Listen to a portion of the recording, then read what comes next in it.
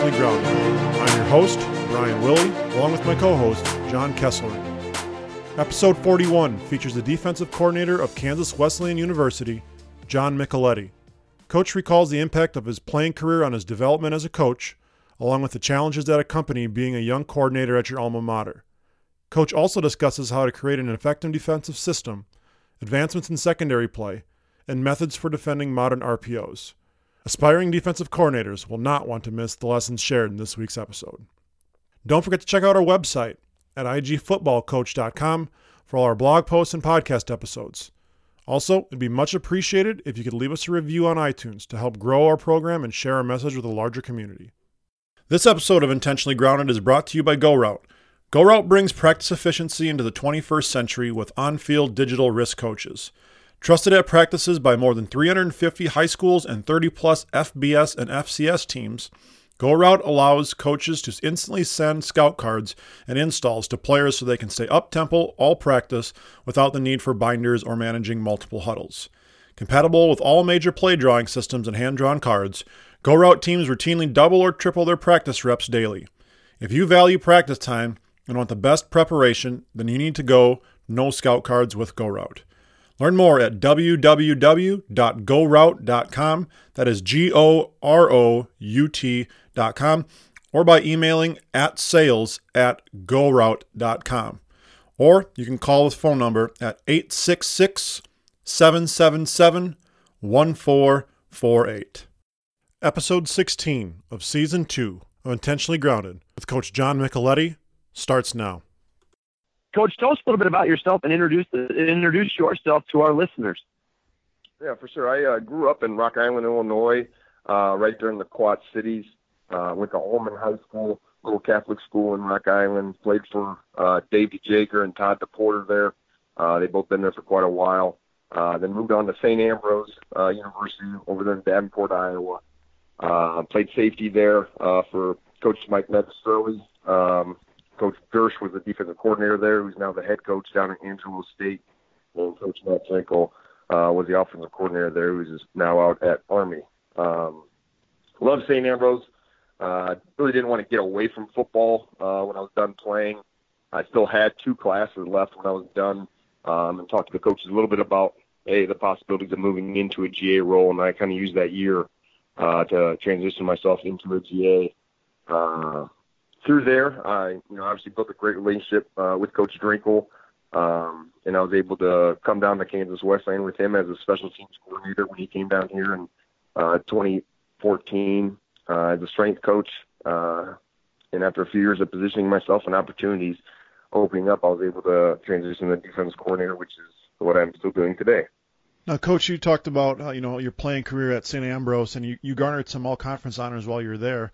What made your career so successful at St. Ambrose, and what would you believe some of the lessons were that you learned while playing there? For sure, I think it all started, having the right upbringing that prepared me to handle adversity. I think it's tough for many high school athletes that have success and then move on to college, and then they pretty much have to start their careers over from the bottom of the totem pole and work their ways up. So definitely understanding that, growing up and stuff, that definitely helped, because you see a lot of kids that, give up right away because they get frustrated. But, having the coaches that invested in me and gave me what I needed, not exactly what I wanted at the time, which now you realize how critical that is. I had talked about trust, but, had a trusting relationship with all the coaches. I learned the player they trusted was going to be the guy that played, not always the guy that had the most talent. And being a coach now, I see how critical that is as well. But, the family atmosphere that holds each other accountable wins games. I think that's huge. We definitely played teams that were probably that had better athletes, skill and all that stuff. But, our team was so close together and stuff like that, we were able to, win some games and have some success over at St. Ambrose. Coach, I know, speaking for Brian and I both at the high school level, it's refreshing to hear coaches talk about giving players what they need more so than maybe what they want. That's very refreshing to hear on our end. But how special was it to be able to coach at St. Ambrose? So you graduated and you stuck around and you coached for 2 years there. And was that transition difficult from playing to now coaching at the same school? Because you probably know a lot of the guys, or almost all the guys on the roster for those 2 years. Oh yeah, for sure. It was, well, to answer the first part of that question, I believe, most coaches want to coach at their alma mater. They are, kind of want to give back. I believe that's pretty universal. And, I know I certainly did.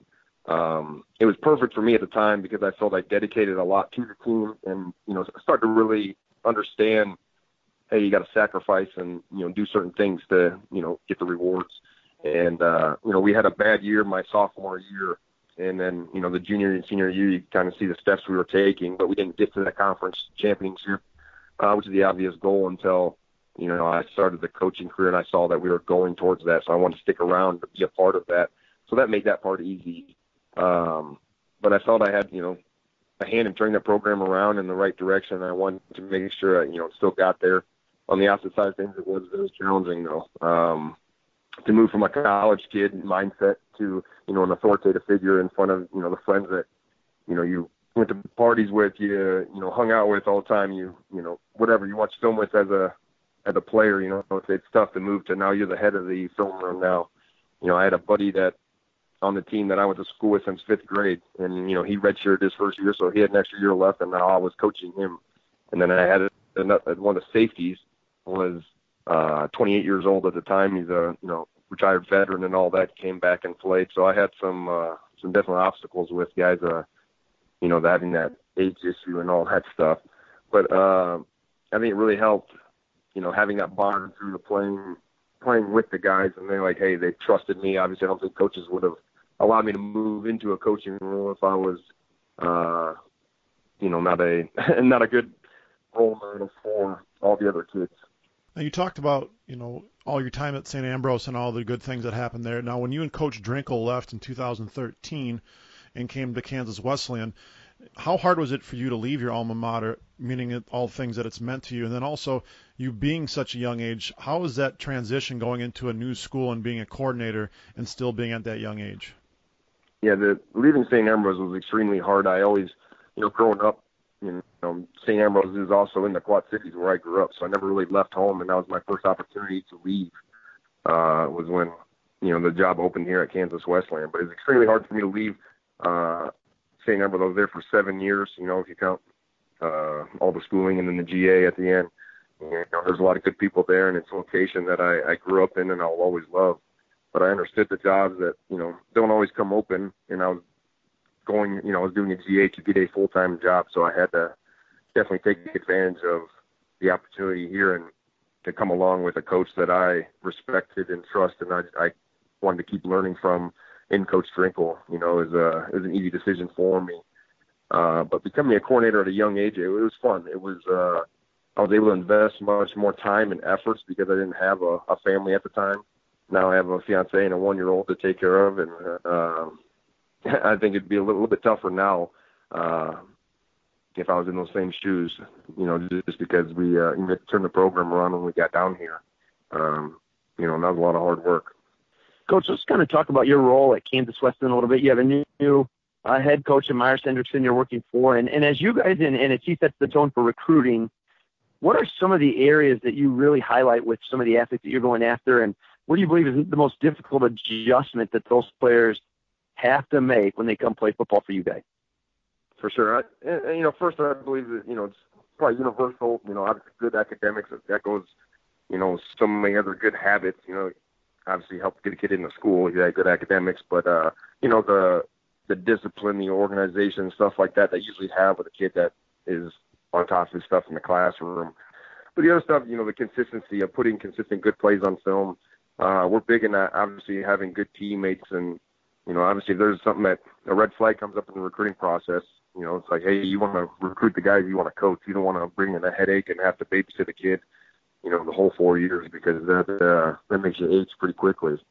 But I really, based on the eagerness to be where your feet are. I want guys that are happy to be on the team, happy to, hey, take on their role. And I think that's a big part of what we do in the recruiting process is really getting to know the kids to see if they are, going to be a role player. We have a lot of good kids. We don't need kids to do everything. We have a specific job, and we want guys that understand that and are willing to do anything to help move the team forward.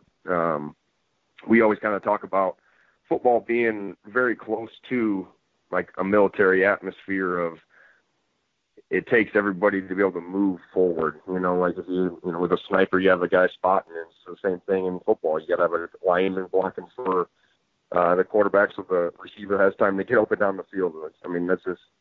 It's simple stuff, but understanding the whole family part, being a good teammate, being consistent and all that, and obviously having the good habits is huge. Now, Coach, walk us through a typical Indy period with you. What are some of the drills that you believe are the most important and the most influential in your defense's development? Yeah, at every position group, we want to teach the most important fundamental techniques first and have them take a bunch of reps at those. We refer to them as EDDs or everyday drills. Usually those consist of like reach steps.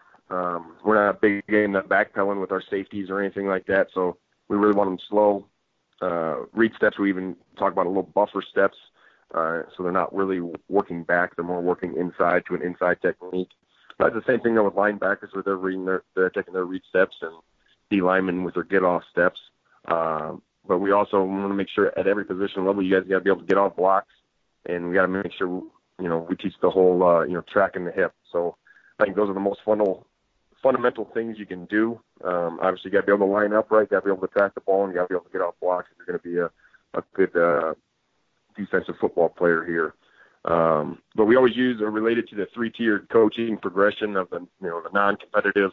So you're teaching exactly what you want, the competitive, and then simplified competition, or the pure competition, which gets into the one-on-one. So pretty much what the stuff we teach in those EDDs, we want to make sure that we're carrying those over to one-on-ones, and then split drill or half line, whatever you call it, and 7-on-7, and you bring 11-on-11, and you have those same basic, fundamentals and techniques. We don't want those to lose, and obviously on game day, the most important day.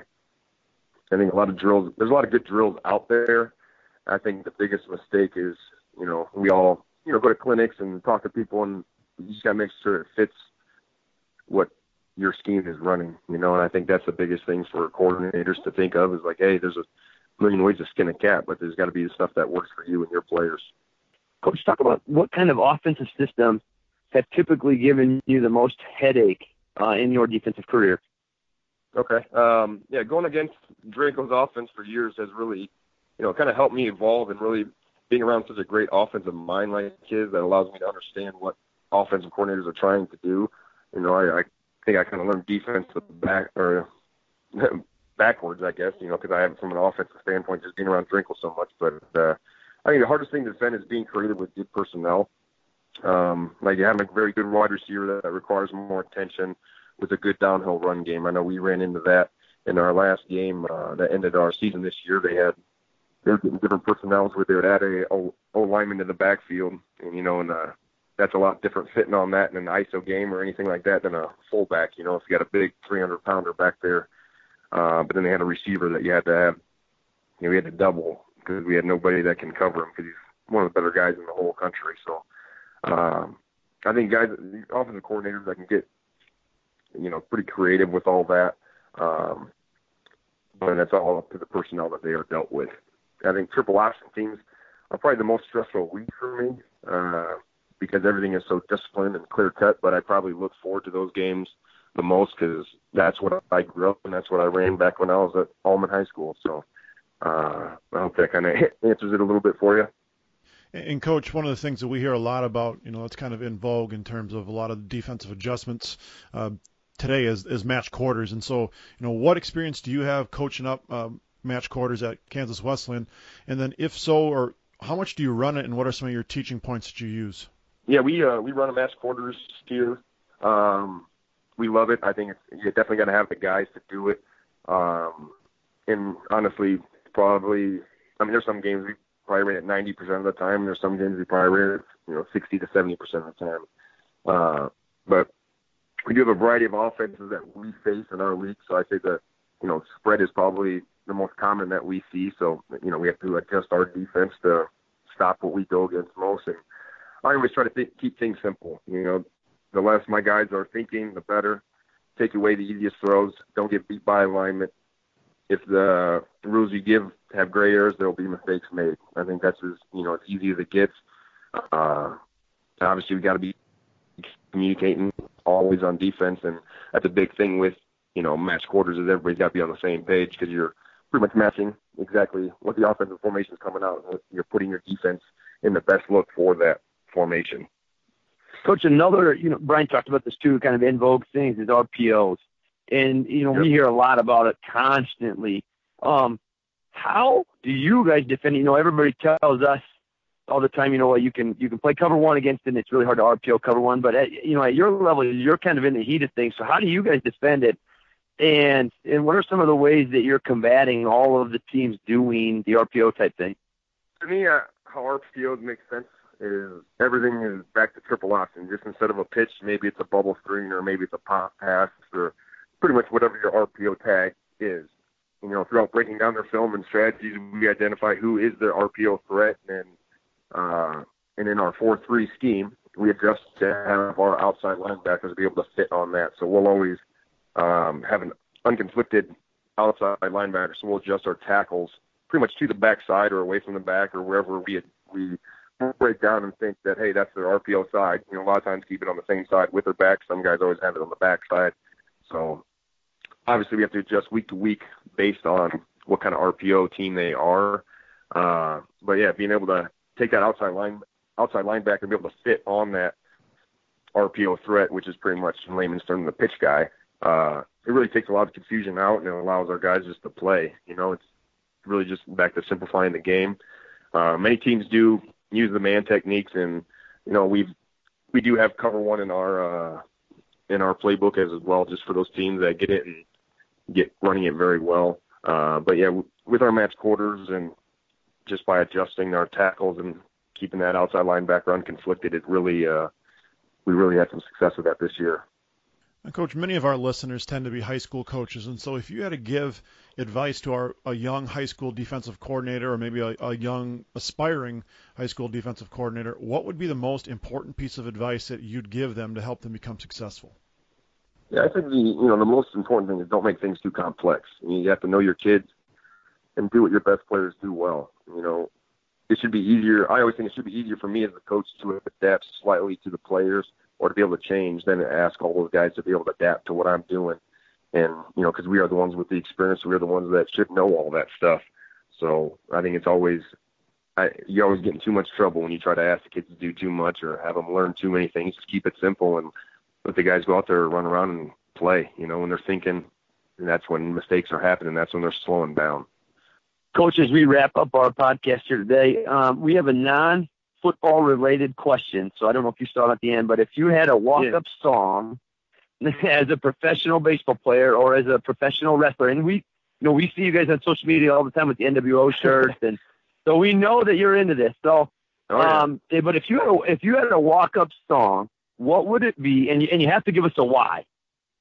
Yeah, I mean, man, it'd be tough. Nothing beats the Stone Cold Glass Break. I'll tell you that. I saw that question. I was like, I got to think of something. I'm like, there's nothing. The glass break is the best thing you can come to. But I think song-wise, Return of the Mac by Mark Morrison, if they could just turn the word Mac to Mick, I think it'd be perfect.